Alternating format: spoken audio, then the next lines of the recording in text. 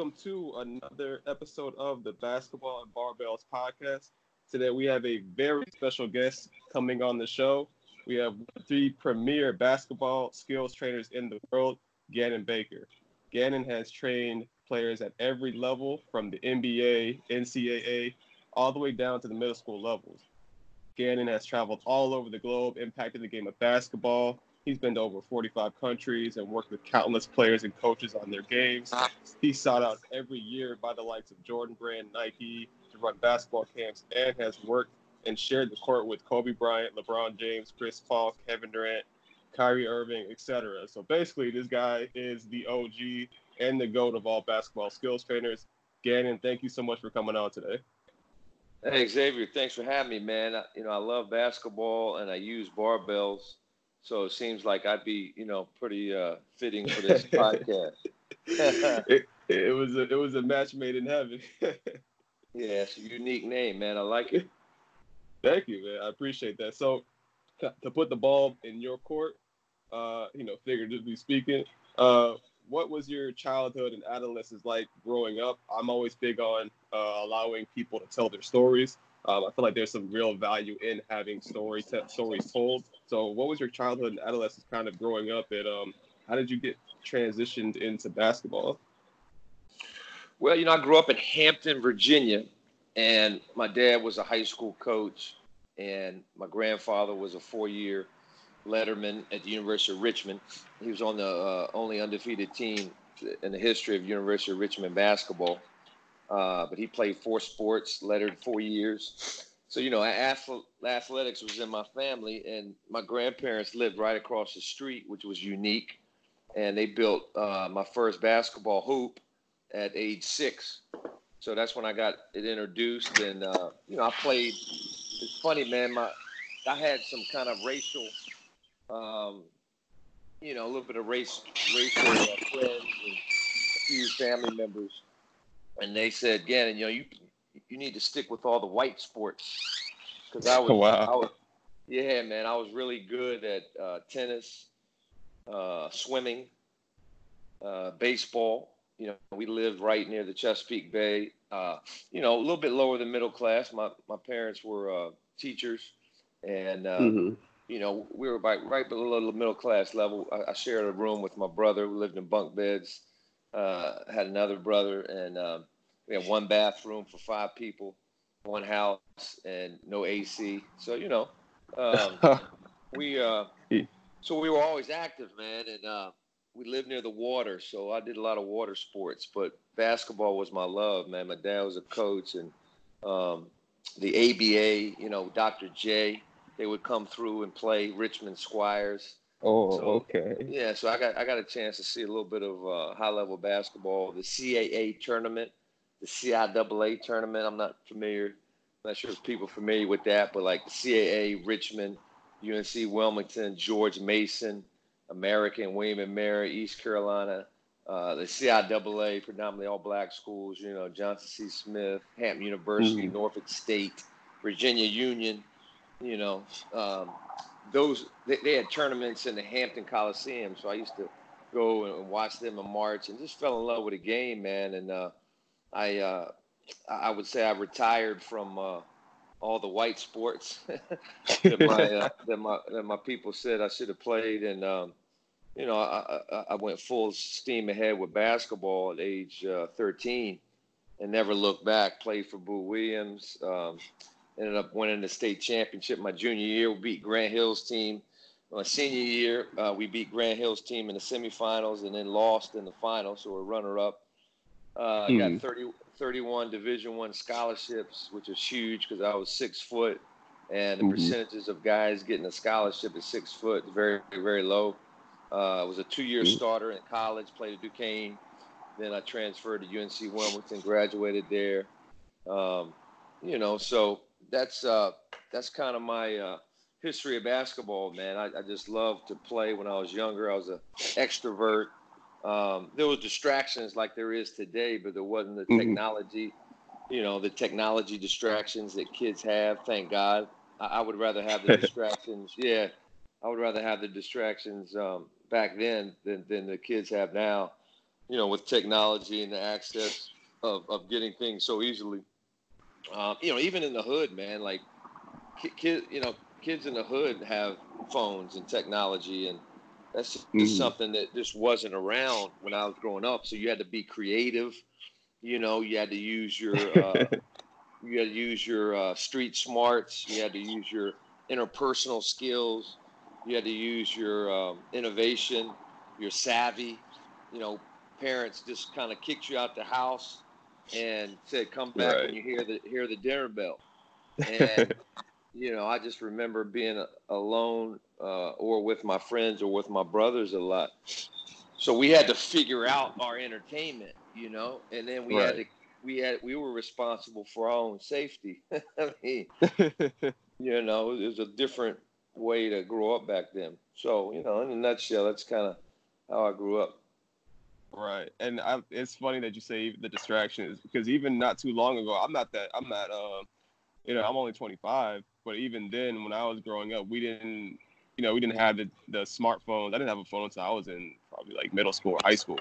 But like you said, we had to have our own creativity. We had to go outside. We had to, figure out how to not be bored. Whereas we just have nowadays, you can just pull out your phone from your pocket, and, people can't even sit for 30 seconds nowadays and not get bored. So yeah, it's definitely different today than it was when I came up, and obviously when you came up. But no, that's amazing that you had that passion from such a young age. And just kind of like touch on that a little bit more.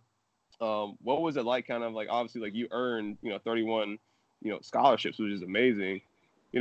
What are some habits that you had when you were younger? Working on your game. When you were younger, what were some habits that you had early on that you feel like helped translate and help you become the person that you are today, that started at a young age?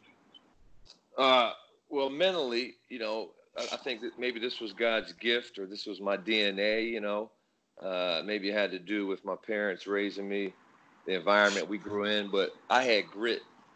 And what grit is just toughness, is the ability to, get knocked down, so to speak, and get right back up, the ability not to quit until you've given everything you had to that goal. It's resilience, it's persistence.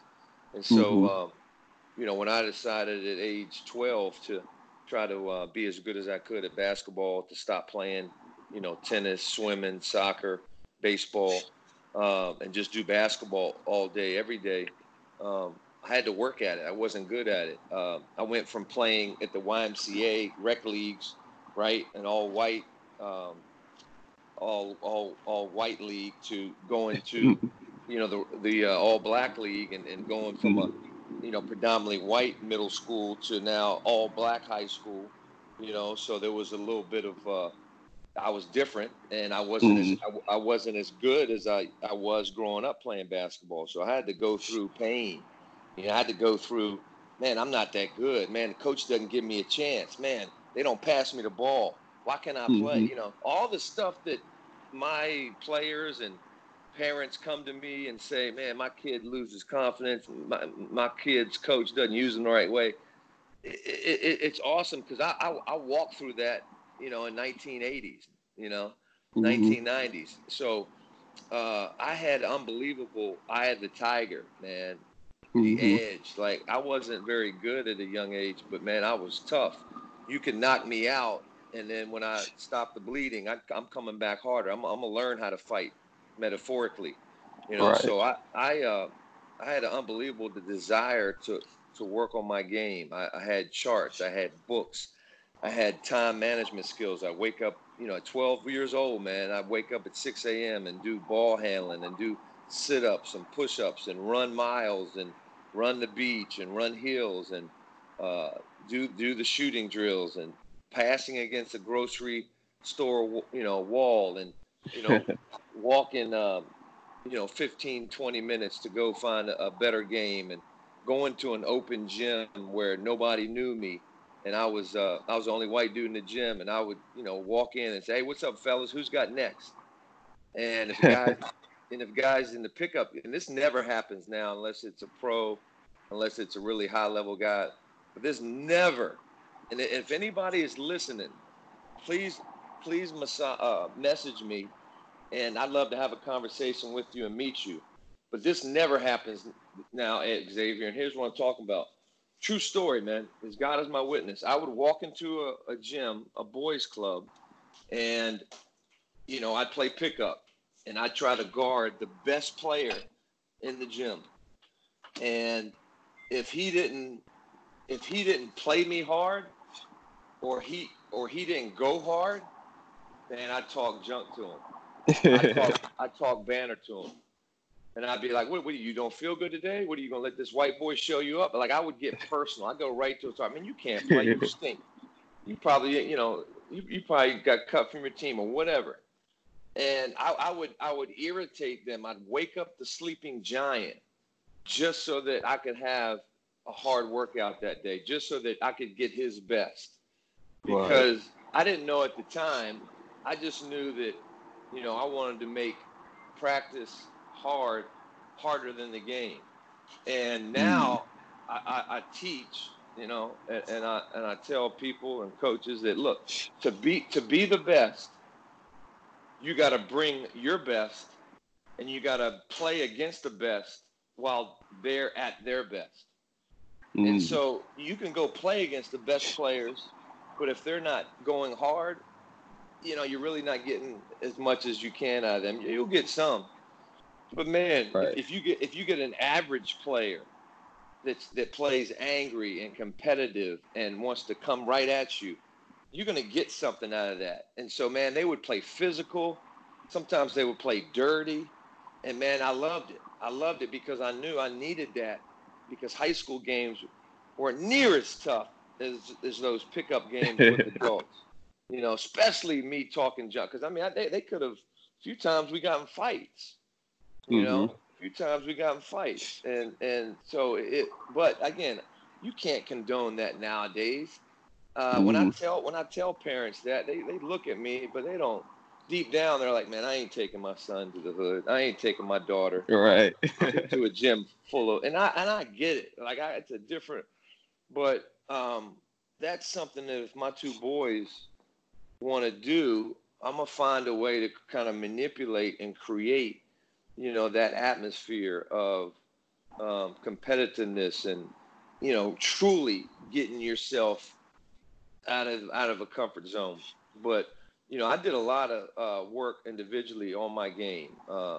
And it was broken up into the morning skills, the afternoon, some kind of conditioning, lifting weights, and then the evening pickup games or one-on-one. And that was my routine, man. During the off season, I told Boo, look, I'm only going to play in 2 tournaments, because back then he had 2 teams, the A team and the B team, and that was it. And I was fortunate enough to make the A team, and I just told him, look, I'm not, and even back then it was starting to become, 7, 9, 10 tournaments during the summer. And I just said, Boo, look, I'm going to work on my game. I just need 2. I'm going to get myself ready.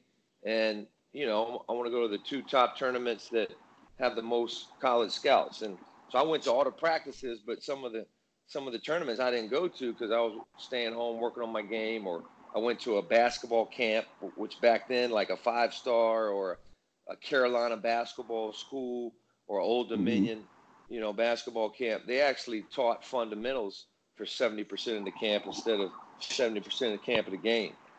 So that was kind of my routine, and man, it worked. It worked then, and it will work now, but it's not the culture now. And so many parents and players, just because it's popular, right? They think it's correct, and that's not always true. Right, absolutely. And I want to touch on a little bit, just talking about you going through that environment that you created for yourself, but no, like, I love the fact that you talked about, one, you were consistent. Like, you had a routine. It wasn't something that you did, when you felt like it, when you felt good. It was always something that, this is the schedule that I laid out for myself, and this is what I'm going to stick to, repeatedly until we hit this long-term goal. And even with that, you scheduled yourself at such a young age that even I think players going into the NBA, that they're still learning, coming out of college, and unless they get put in that environment of like a one and done, they're put in an environment where they're scheduled and regimented. I think that's so important, for like developing long-term goals, because I think too often a lot of people are, anyone, like players or even coaches or whoever, they're satisfied with half measures. And what that means is that they don't necessarily make decisions. Like, they kind of make preferences. Okay, it'd be nice to be one of the best teams. It'd be nice to be one of the best players, but they don't want to invest what it actually costs to be one of those best players. So, I love the fact that you said that. But talking about that environment that you got created for yourself, going to those rec leagues and talking junk, trying to rile up the players to get some of the best competition. Why do you feel like today, if you want to touch on that, like, why do you feel like as today, like, that's kind of that people shy away from that players shy away from that gritty environment? Fear. The two most common human emotions that we all feel as human beings, and kids really maximize it, because to be a kid, to be an adolescent, to be between the ages of 12 to 25 means, you're at the height of your stupidity, and it's their nature, just like it's the nature for a dog to go outside and bark at a cat. It's a kid's nature to be ignorant, to be scared, to be lazy, to be inconsistent, to be cool, to be soft, to be silent, to be selfish. Like, people are growing. It's that's why it's called adolescence. Very true prodigies are professional, are talented at that age, and so they need mentors, they need parenting, they need discipline. But we all face fear and laziness, and so kids are afraid of pain, and the way adults and coaches have embraced kids making mistakes and feeling pain is different. We've changed. The culture has changed. Back then, in the 70s and 80s, I got the belt. I got whippings with the belt. And so with kids now, if you whip them with the belt, they can go and call child services, and that's real. And there's some drama and legislation there. So, but I think kids are afraid of confrontation. That's why they don't do that. They're afraid of making mistakes. They don't know they've never been taught how to handle pain. They don't know how to embrace pain. Instagram and social media has taught them that everything needs to be perfect, because of Photoshop and likes and views. And so people would rather be liked than learn something. People would rather be loved than lose. And I'm not a psychologist. I just know I train over 10,000 players and coaches a year. Been doing that for about a decade, and it's just what I see. It's just what I know. I have 3 kids now, so I know that they don't, at a young age, and they didn't learn this. This is stuff that we're born with. We're bent. We're born with iniquities. We're born with sin. That's just the way we are.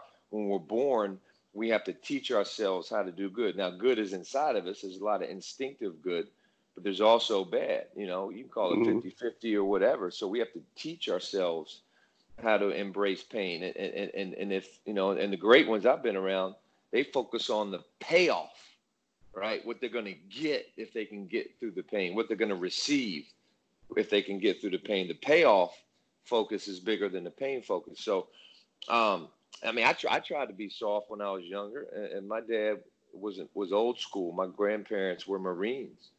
So, enough said. My mom, I never forget, I was 2nd grade, and my mom had this African-American family babysit me, and the brother and the sister in that family would walk me home every day. And I remember about 2 or 3 weeks, I guess, when I was doing this, man, they jumped me. They beat me up. I must have said something. So I never forget, I got a butt whipping in the hood when I was in 2nd grade. And as I told you, Xavier, I would go into the hood at 12, 11 as only white dude, talk junk and say, let's play again. You scared? your mama, man. Your mama's scared. You know how it Yeah. was, man. You start to, I might have cursed at him a little bit, and I'd get beat up. I'd get ball thrown at me. Somebody slapped me upside the head, foul me hard, call me, call me slow. You slow, man. Go play tennis, man. This ain't getting, just Yeah. real personal stuff. And I don't know, man. I just kept coming back. So to me, I'm okay with confrontation because I really think if kids can confront adversity, it shows them who they are and they'll like it because all of us have a king inside of us, man. All of us, we know all of us can be born for greatness. It's just some of us get distracted. Some of us get into fear. Some of us get into laziness and we develop just bad habits. Sometimes those habits turn into addictions, and sometimes those habits create legacies for us that change our lives and our communities. But it all comes down to these kids, they have a hard time dealing with pain, dealing with mistakes. And it makes our job as coaches harder, but it's real. And so we got to meet them where they're at, and we got to find solutions holistically. What I mean is physical, mental, emotional, social, spiritual. If you coach a kid and you really want to change his life, you got to study and you got to coach in those 5 pillars. Right. Absolutely. No, I love the fact that you even talked about, how important it is to have that understanding that it's in all of us, right? It's not just something that's meant for those who are destined or things like that. It's literally in all of us to be great, to be kings and queens, like you said. It's just like confronting that conflict, that adversity, like having that resiliency to say or to go through something and then bounce back. I think that's what's missing in today's, like you said, today's game. Like players are just kind of coddled and they shy away from it. And nowadays we don't really have anyone pushing us into those situations so we can grow from and learn from those things. But I for sure 100% agree with everything you said. I love the fact that you said all that. And, you just kept it real because it's the truth. But yeah, man. I mean, everybody says keep it real, but then when somebody's real with you, they don't like it. It's a problem. and for me, I always gotta work on not being brash, not being abrasive, respectful. Like yesterday, man, my son. I was picking up my son from school and my daughter. They're 10 and 6, and my little 3-year-old likes to ride his little Jeep, little motorized Jeep over there. So this big 3rd grader was pushing on him, and all the moms were sitting there right there, and were pushing on him and trying to get his Jeep, and he started crying. And so I went over there and said, "Man, who is this kid right here, man? Because I'm about to give him, I'm about to be his dad." And I said it like that because I'm like, the mom was sitting right there. I don't know which mom it was. And they were like, "Well, that's my kid." I said, "Well, can you move your kid, please?" And she was like, "Yeah, okay." And I'm like, I could have said it a lot more graceful. And so I was like, man, that didn't come. I was mean, but I get fired up, man. I'm not a moral avenger because I'm not perfect. But I tell you what, if I mess up, I'm the first one to say, "Man, my bad. Will you forgive me?" Like and I always want people to treat me the way I treat them. But again, respect is something you decide ahead of time. And I always, somebody can be real and respectful. So the next time somebody is real with you, listen to them if they're respectful, because they can say it with a tone of voice. They can say it with passion. They can say it with angry. They might even say it with some F-bombs. But if it's real, then and it's respectful, then you got to honor that. And I guarantee it can change your life, because everybody that's been real with me as a coach or a mentor has changed my life. And I always tell coaches and players, like, just playing the truth, living the truth, be the best version of yourself, because the truth fears no question. Mom asked me the other day, hey, an NBA coach, ex-NBA coach training a kid, and he said, "Hey, this girl gets nervous in front of 10,000 people when she plays overseas. What do I do?" I'm like, man, she got nothing to worry about if she trusts her work. All she got to do is trust her work. I mean, if she's putting in the time, man, there's no fear, because you've done everything you can do. So it's show and tell time. Right. So, the truth fears no question. That's Mark Twain. And that means you got nothing to be afraid of if you prepare yourself mentally and physically to go to battle. Right. Everything earned, man. You got to earn that confidence. You got to earn your keep. You got to earn everything. I think a lot of times nowadays we get so caught up in, like you said, our phones and just social media. We get these instant likes that we don't actually earn anything nowadays because everything comes so instantaneous. So everything's microwave. And it's like that Correct. saying, like good food cooks slow. I think nowadays Correct. we're just so used to that. We're not even focusing on the slow grind. So no, I agree 100%. So Correct. to transition more into skills training. So, like I said, like I don't want to give away any sauce that you don't want to give away. I don't want to give away any secrets. But when it comes to player development, I've talked to some coaches, I've talked to some trainers, and there seems to be like a missing link when it comes to player development that not every player is translating their skills into game situations. So, what do you feel like are some things that are missing in training that are not allowing players to translate their skills to the game of basketball? Well, first off, there is no secret sauce. I mean, there is no secrets. This is not a scientific formula for rib sauce that we're trying to sell to Applebee's. Basketball is very simple game, and a drill or a teaching method that I use. Nobody can teach it like me, nor you. If I saw you do a drill or, some kind of teaching skill, and I tried to go do it like you did, it's going to be different. The only thing you can duplicate in this game is products, resources, a cone, a tennis ball, a paddle, stuff like that can be duplicated. But again, that's business. That's not basketball. That's science project stuff that some coaches use on the basketball court. But what's missing nowadays, physically, Xavier, or mentally?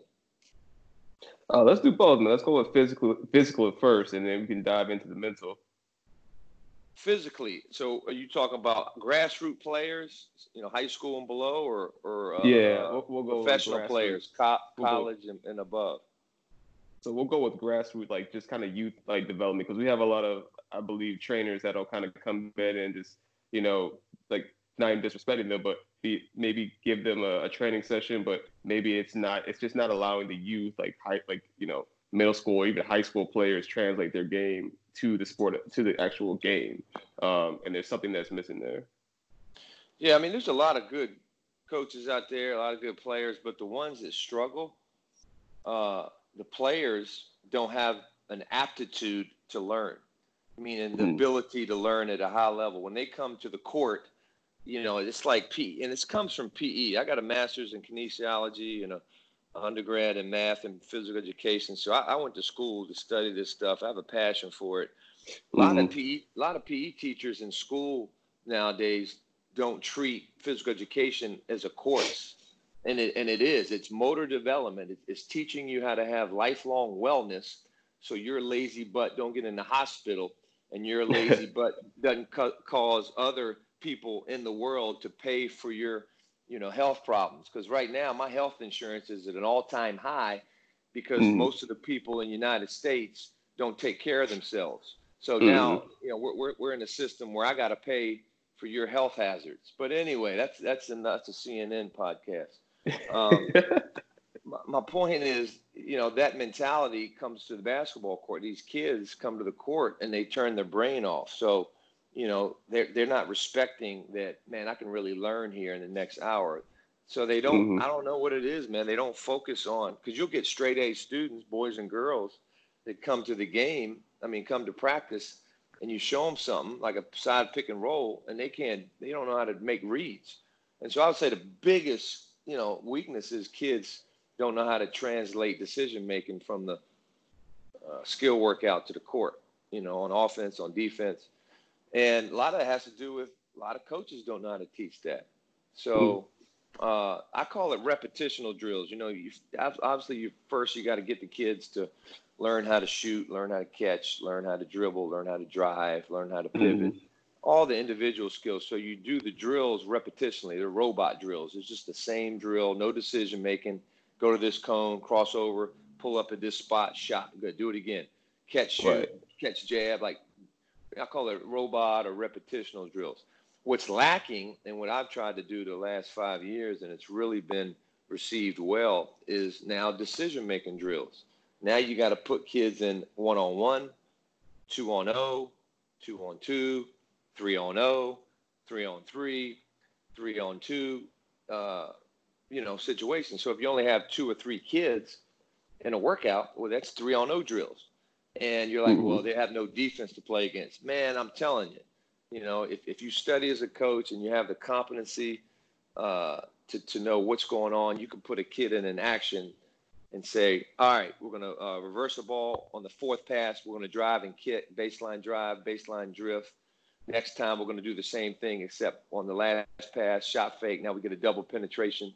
Hey, we're going to go a zoom action here where we're going to flare, and then the guy that flares go screen the ball. Like, and it's called basketball memorization. They got to do 3 actions in a row, and they got to hit 3 shots in a row, all 3 players or all 2 players. Or, hey, I'm going to close out to you. If I close out soft, you shoot it. If I close out hard, go right. If I close out hard, go left. If I close out and I'm on you, use a jab. If you go off the dribble and I'm touching you, step back. Let's go. So now you're working on, playing off the closeout. Like, kids can't do that. And if they do that, they can't make 2-3 shots in a row. Well, so there's your drills for the next 2 years. I mean, like, teaching kids. So coaches don't have the competency to teach kids decision making. And as far as individual drills, individual skills, the lack of consistent shooting, is still rampant all over the country, and the lack of passing the ball on time, on target. I call it dropping dimes on time. Like, kids can't place the ball in a player's triple threat position, going full speed or going game speed. And then the third lack of skill is, footwork, pivoting off a catch, pivoting off a finish, stopping 1-2 step, jump stop, getting open without the ball where you have to use your feet, changing speeds, which to me is footwork, changing speeds off a cut, changing speeds off a, screen. So that, as a trainer, I always would work on you draw them in with the ball handling. I could really handle a rock, and I can still handle the rock. For years, right? People would call me the dribble guy. And so I kind of, hated that in the sense of, man, that's all people know me for is my handle. But now they rarely ever say that, if they see me. Maybe because my handles are getting slower. I'm 47, or I just bring so much more to the table other than just handling the ball. But you draw them in with the handle because that's what people want to work on is dribbling and moves. But then once you draw them in, you might work on 15 minutes of the workout, but you convince the player, look, you need to learn how to move without the ball because you're only going to have 10 dribbles in the game, right? But you're going to have a lot of opportunities to have occupational movement off the ball in your offensive rebounds, coming off screens, setting screens. So you just, but basically, man, a lot of these coaches aren't teaching kids the game or emphasizing the game. And these kids really don't understand how to play the game. And it boggles me because they have more coaches coaching them than they've ever had before. Right. They're playing more games than they ever have before. So either one, they're not listening because they're so zombied out from life, and two, these coaches really don't know how to coach, and maybe that's why I'm in business and doing well in my business, and a lot of other coaches are just trying to get by and struggle. But I mean, if you do this as a business, right, and you know the game and you bring the holistic values, I mean, you're going to kill it, man. It's a 6-figure business. You change your life, you change your family's life. And so, but it's hard. You know, it's hard because kids don't want to work out for free, and kids would rather be entertained and educated and play in a game than a workout. But you know, that's where passion comes in, man. You got to have an unbreakable passion to change the game and change people's lives. And if more, you know, so if we had more coaches that had that kind of spirit and attitude, and players that did a little bit better job listening, you know, I think you know, you see more success at the grassroots level. But there are some that really do that, and the ones that do that are the ones that get the most out of it. Right, absolutely. And I love the fact that you even went into, you know, like the very simple things that nobody really takes a second thought of is, you know, getting the ball the right place at the right time, like you said, dropping dimes, and then even like the footwork. Kobe Bryant talks about that like constantly. They always ask, like, you know, what's things separated, and well, what do you work on with your teams? And he says footwork, footwork, footwork.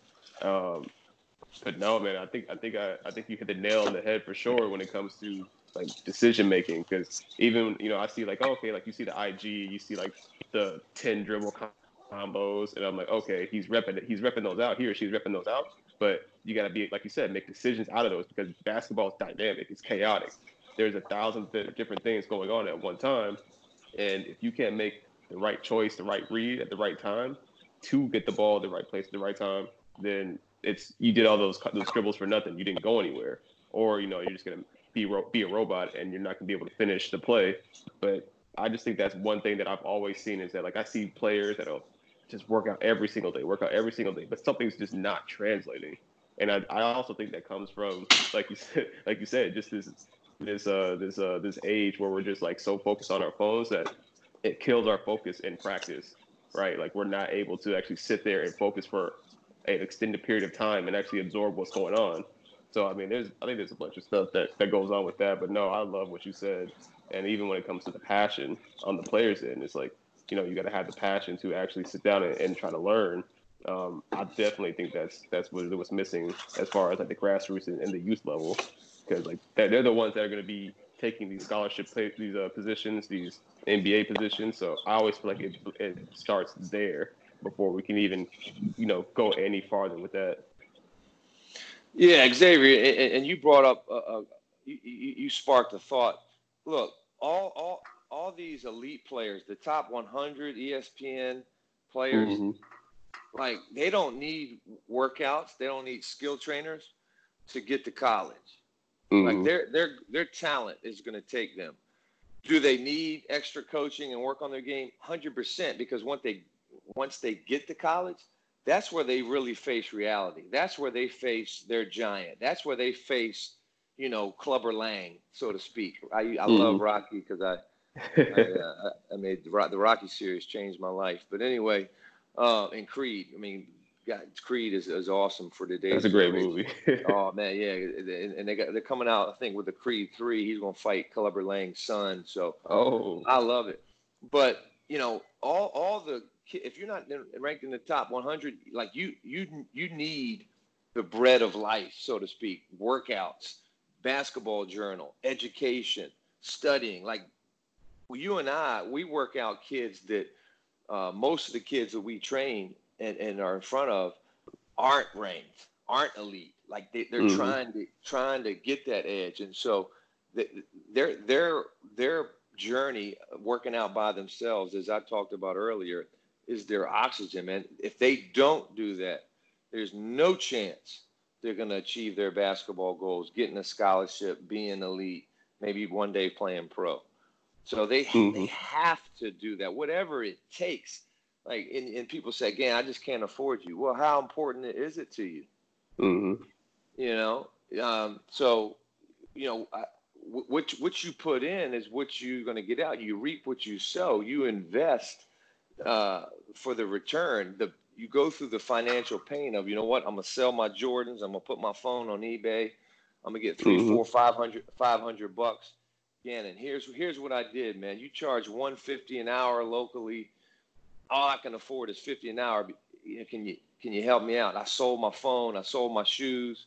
I got a paper route, so to speak. You know, I know that's not a job anymore, but you know, I'm working at Subway. Can you train me for 2 months? Man, if somebody would do that to me, no question, I'd train them. Like, but they, Mm-hmm. kids are afraid of truth. They don't want to live in the truth. They're afraid of confrontation. They're afraid of looking silly. They're cool, not competitive, right? They're shy, Mm. and introverted. So that's just. But that's how I'm gonna raise my kids. That's what needs to be done. You find a solution. You got to be a can-do guy, a can-do girl, whatever it takes. And these kids, man, don't understand that, the ones that aren't ranked, they have to live in the gym. They have to get into the journey of preparation with guys like you and guys like me. It just boggles my mind how they think, like you said at the beginning of the conversation, they can just say it, but they don't do it. They put it on their Instagram like they're going to be the next LeBron James, but you track their steps every day and they're hanging at the mall or hanging on their phone or playing Right. Fortnite, more than they're playing one-on-one. It's really crazy because you can't hide from habits. Mm-hmm. Every day you wake up, we all have it. We got two choices: to work hard or not to work hard. That's it. Everybody has that same choice. Kobe Bryant now getting up because he's probably up right now. And God bless you, Xavier. People listen to this. Xavier's on the West Coast. Dude woke up at probably 2:30 a.m. this morning to get on a podcast with me at 3:15. I'm on the East Coast. Crazy schedule. This is the only time I can really do stuff. And, man, hats off to you because you create habits of excellence. And that's what you do. You get up, you make a short-term goal that day. You make a choice to grind. And I forget where I got it. Maybe LeBron said this at his camp that I worked for many years. But somebody said greatness resides in nonstop determination. And that's all kids need, man, is grind. I'm grinding. What is it? Greatness resides in nonstop determination. That means every day, Monday through Friday, because you got to take 2 days off a week. You're getting up and you're working on your game. You're working on your school. You're working on your people skills, man. You know what I mean? Right. 100%. I like that. I gotta take that, man. I don't know where you got it from, but I'm about to say I stole that. But, yeah, I read a lot of books, man. I can't remember where I got it, but I remember what I read. Exactly. It don't matter where it came from as long as you got it right. Yeah, man. I mean, people, the cavemen were probably saying stuff like that. People want to say, very little things are original. I mean, very few Right. things are original. This world's been, billions of years old. So, hey, man, get over it, man. It doesn't matter who said it, as long as you use it. So anything I say on this podcast, X, you ain't got to give me credit. Just go use it and make the game better, I got you, man. So, a few more questions. I know you got a crazy schedule. I'm not trying to keep you all day, but man, one thing I want to talk about is one thing I really want to talk about was in-season training because athletes will come to me and they'll talk to me as far as like physically, like, oh, what should I be doing, in season, like as far as lifting weights, things like that, my mobility. And, I always kind of, wondered aloud in my head, was, how often should players be training in season, especially with AAU going on, like now, like they have like year-round trainers and you hear all about load management. In your opinion, how often should players be training in season as far as like their skills and if they are training, like how intense should it be? Should it be, short and effective, like just kind of 30 minutes? Should it be, a little bit longer? Like, what are your what are your thoughts on that?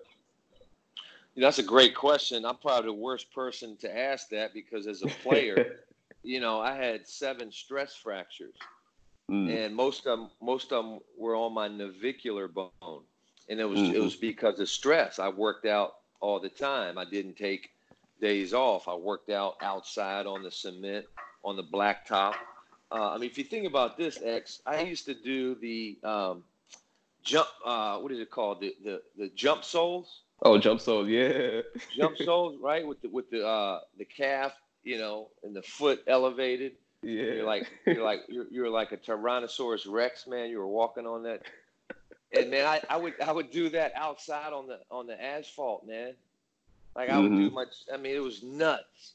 And so I would tell kids, number one, when you work out, try to work out on soft surfaces.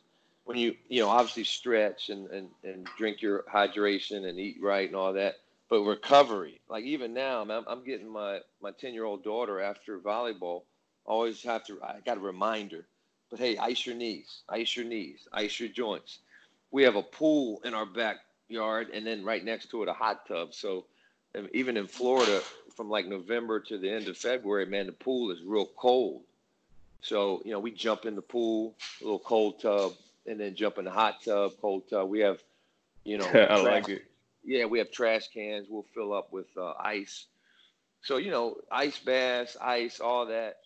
But as far as, you know, during the season, you got to listen to your body. I would say maybe get a 45-minute hard workout before practice, a light shooting workout or weights after. If you can, definitely off season you can do this, but if you can during the season, take 2 days off a week where you do nothing, just recovery. If the coach allows you, but definitely 1 day off a week. You got to listen to your body.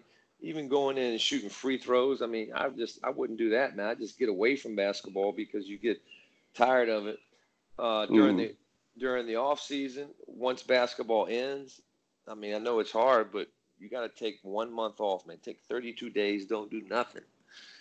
Maybe walk briskly or ride the bike, but just don't do anything. And then, during the off season, work out 5 days a week, 3-4 hours a day, maybe 5 hours, and then take 2 days off. Don't do nothing.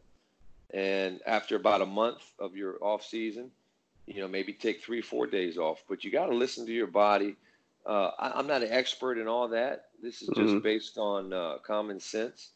And Right. what I finally started to do once I got a little educated, because we didn't have recovery education when we had ice and Theragiesic. You know what that is? Right. That's all we had. I mean, you get an injury, X-ray, ice, Theragiesic. Like there was no technology that we have today. There was no insoles. There was no orthotics that you wear in your shoe. And so since I've gotten orthotics, man, I got a whole new body. It's amazing what orthotics does. And if I'd have had orthotics, I wouldn't have had so many stress fractures. So, with technology now and resources, man, these kids can really push their body to a place where they've never been. But you said it, man. They got to take days off. They got to take time off. And during the season, I know you can still lift. A lot of players still lift. But I definitely wouldn't overuse my body. I'd take those days off. Right, absolutely. And I think the biggest thing, well, the funny thing is too, like you talk about jump soles, like I used I can't remember the name of it. It was like the knockoff version of the jump soles. It wasn't called jump soles. It was the same thing, but it was funny. Like you walk around like you're basically walking around like doing calf raises.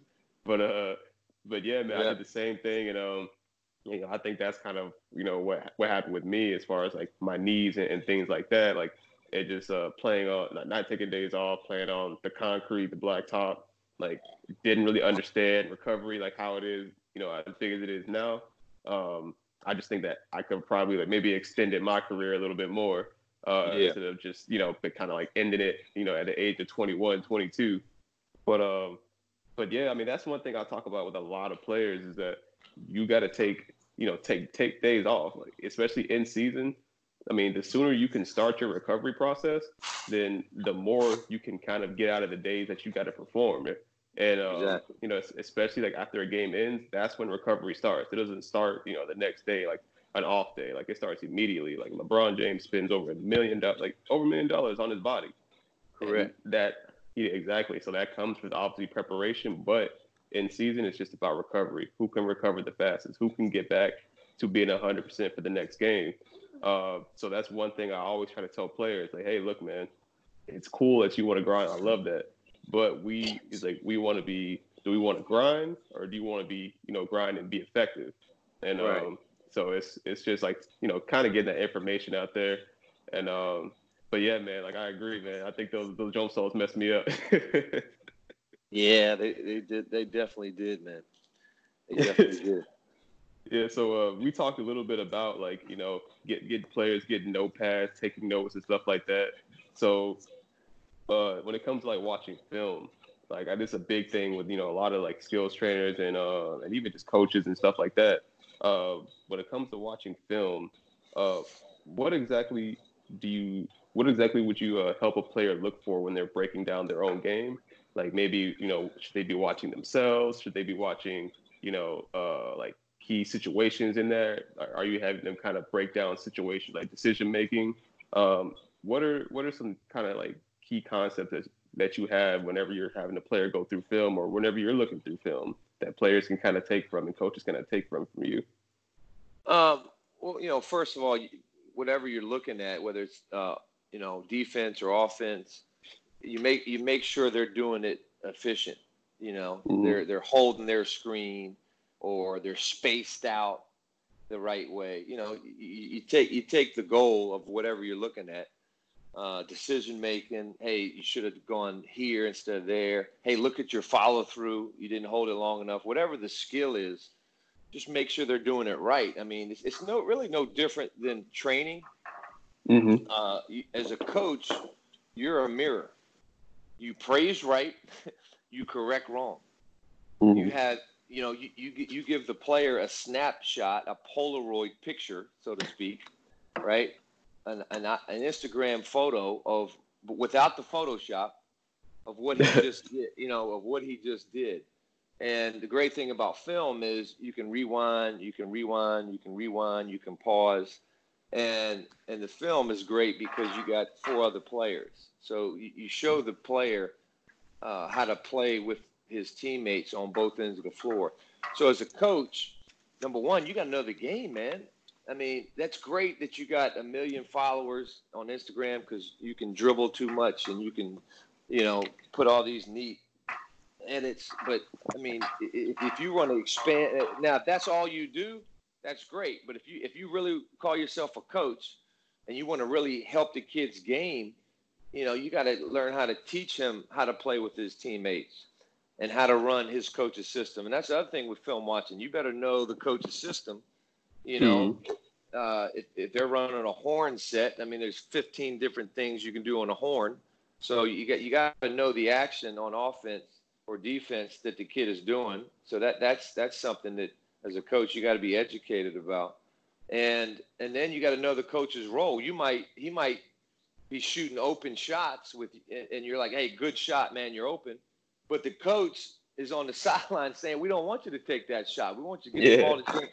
We want you to get the ball to James Harden, Austin Rivers. I know you're open. There's a so you got to, when you watch a film, you got to really understand the kid's role with his team and really define the action that you're evaluating. Kobe Bryant details, right? You got to Mm-hmm. really hone in on what he's doing and the details of that action. And then, retainment. You talk you a film session for an hour. Well, what did that player get out of it? Was he taking notes? I always have my guys when I watch film, they got to take notes. I want to see your basketball journal. If you don't have a basketball journal, then make it up today. You can write it on your hand. But I will not, and this is coaches too. My pet peeve is you come to me for advice. You ask me to come to dinner with you and you want to learn and you have no notebook. And I'm talking Xavier. I mentor grown men right now. Like I had a 49-year-old in here a couple months ago, and the first meeting we had, he had no notebook. I'm like, well, this ain't no, this ain't no Facebook meeting. We're not friends. We can be friendly, but Yeah. you're taking my time. I'm taking your money. That's two valuable resources right there, bro. You got to get some out of it. I don't want to just sit here and tell you stories and we have a good time. I do that with my friends. We're colleagues. If we become friends, that's great. But I'm here to take your mind and body to another place. So where's your notebook? And Right. people are caught off guard. What do you mean? I can remember. I'm like, man, research, scientists, a lot smarter than us. They've done hours and hours in labs. Research says people forget 93% of what they hear unless they write it down instead. Now you might be smarter than me. So for you might forget 50%, Xavier. But you, but if you don't write down, what you, and like church, like I go to church, I get filled by the Spirit, and I go there for many reasons. But one reason I go to church is, man, I want to hear what God is saying through my spiritual leader. And I look around, and very few people take notes in church, or they go hear a speech, and it's like that's a whole nother podcast you should do. It's called the ability to learn, note taking. It's one of the most important skills for a leader, for a coach, is if you're talking to somebody and you hear something that's impactful, you got to find a way to put that in your mindset, man. You got to find a way to put that in your spirit, because words are the bridge to success. Words bring life and death. The tongue can bring life and death. If you don't believe me, just study the drama between Daryl Morey and China right now. Because of his 12 words, people lost billions of dollars. I lost a whole month's worth of work in China because of Daryl Morey, some guy I've only talked to on the phone in an interview, because I got interviewed by the Rockets 2007 one time. And so, like, words change lives. And so, you know, if a player is gonna come up to me and if we're gonna do a film session, he's got to write down the lessons. Then he's got to go study, and then he's got to go back to the film and look at his book and correlate the two. Any great coach gives players a playbook. Every coach, bad coaches, good coaches I had, we all had a playbook, and they sometimes they gave it to us, sometimes they didn't. But to me, if you come to my workout, I'm taking notes for you, or I'm giving you my notes. That's why I created so many videos, because I don't want to just educate you and make you feel good. I want to impart knowledge and wisdom in you so that you have success, and then you pass it on. What I say, you can make it better. What I do, you can teach it better. But it's the transfer of knowledge that is missing, right, in our industry of skilled trainers. It boggles my mind, maybe because I grew up, having parents as teachers, and I have a master's, and I went to college, so I embrace education. Everybody doesn't have to go to college, right, to be successful. But check this out, Xavier. To be successful, everybody's got to get an education.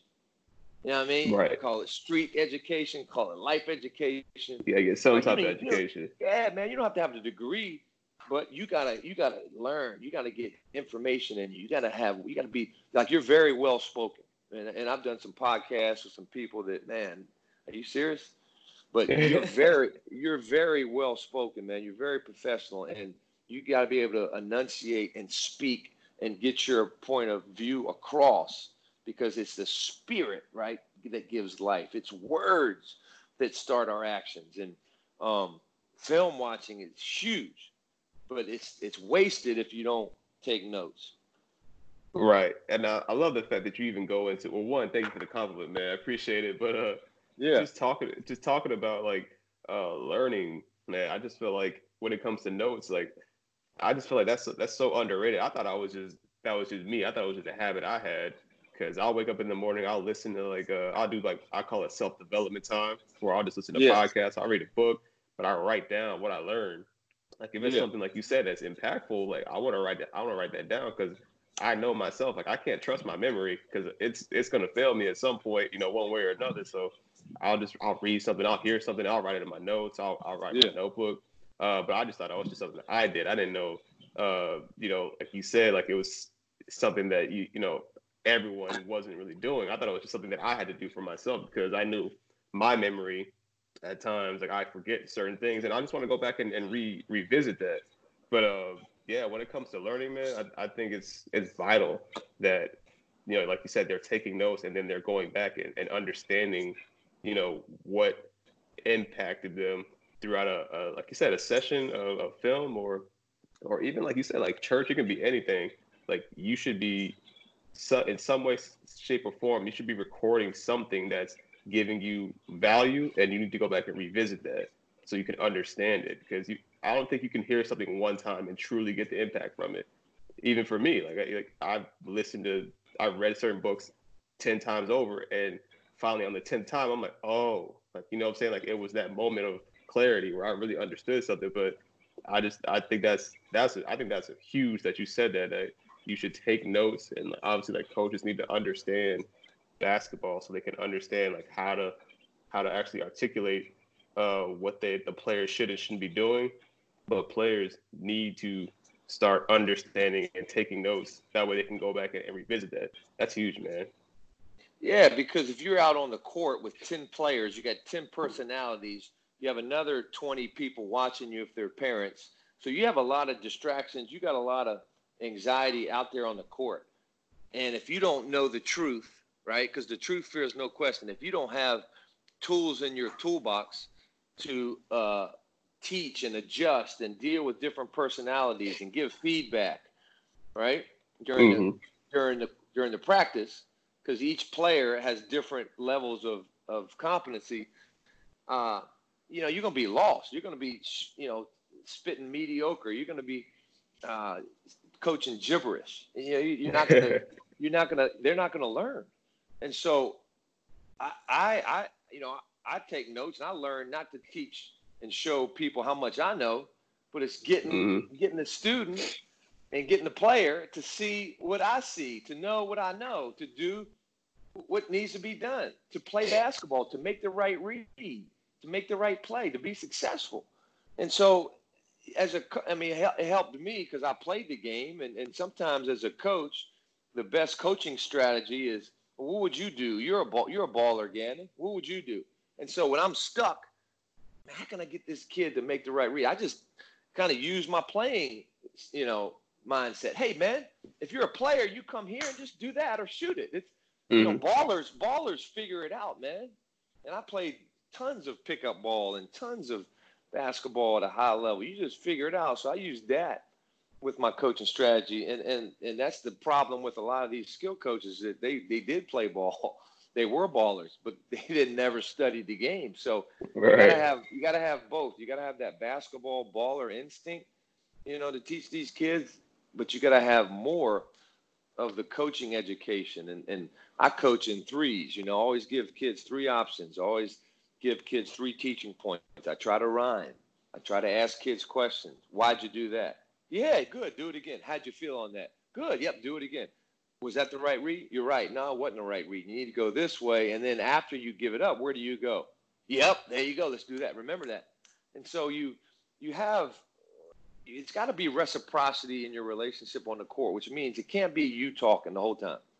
And it can't be you just saying, good job. No, do it again.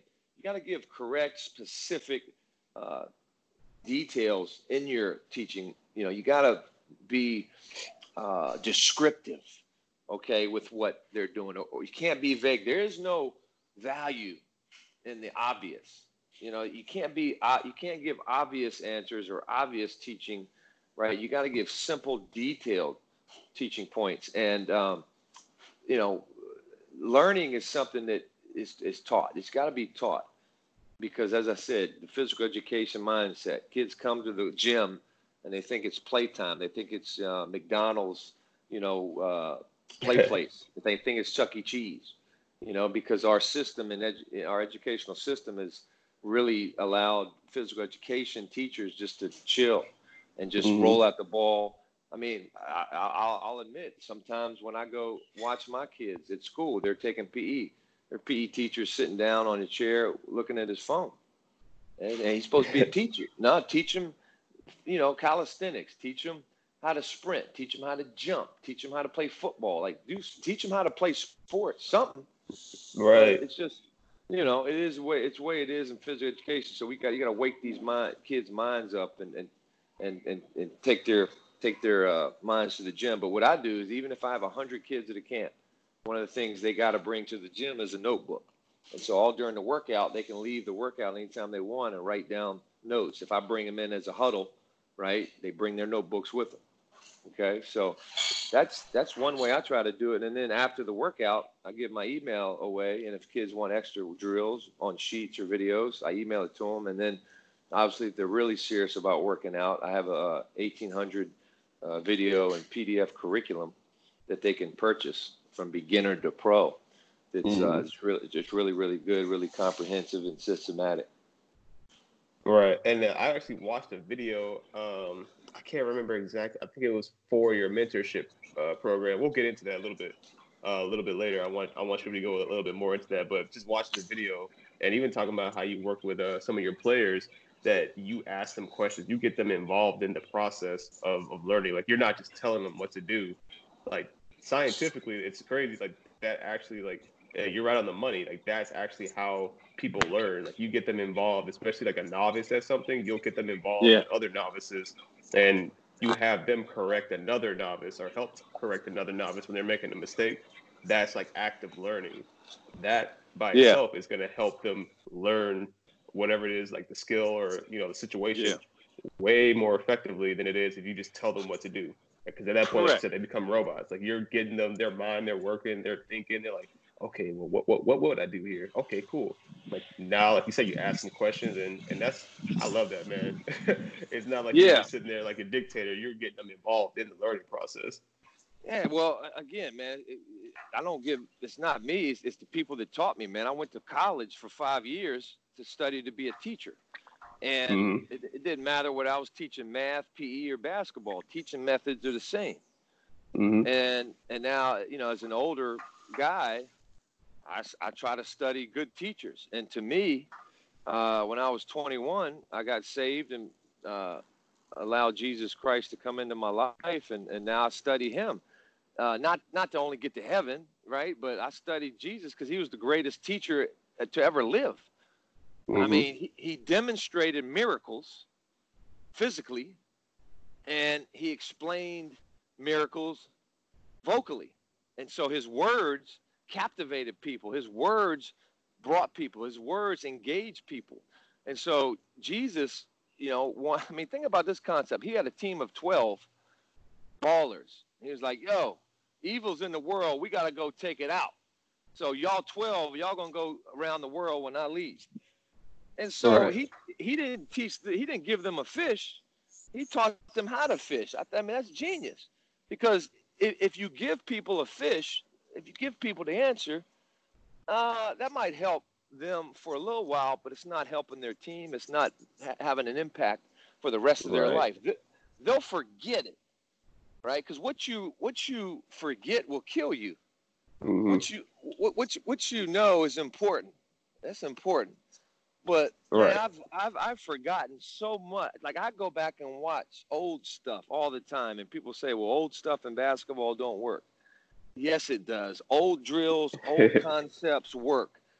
What you got to do is you got to bring a new spirit with teaching. It's a different kid, so you got to bring a different confrontation. You got to bring a different charisma. You got to bring a different connection.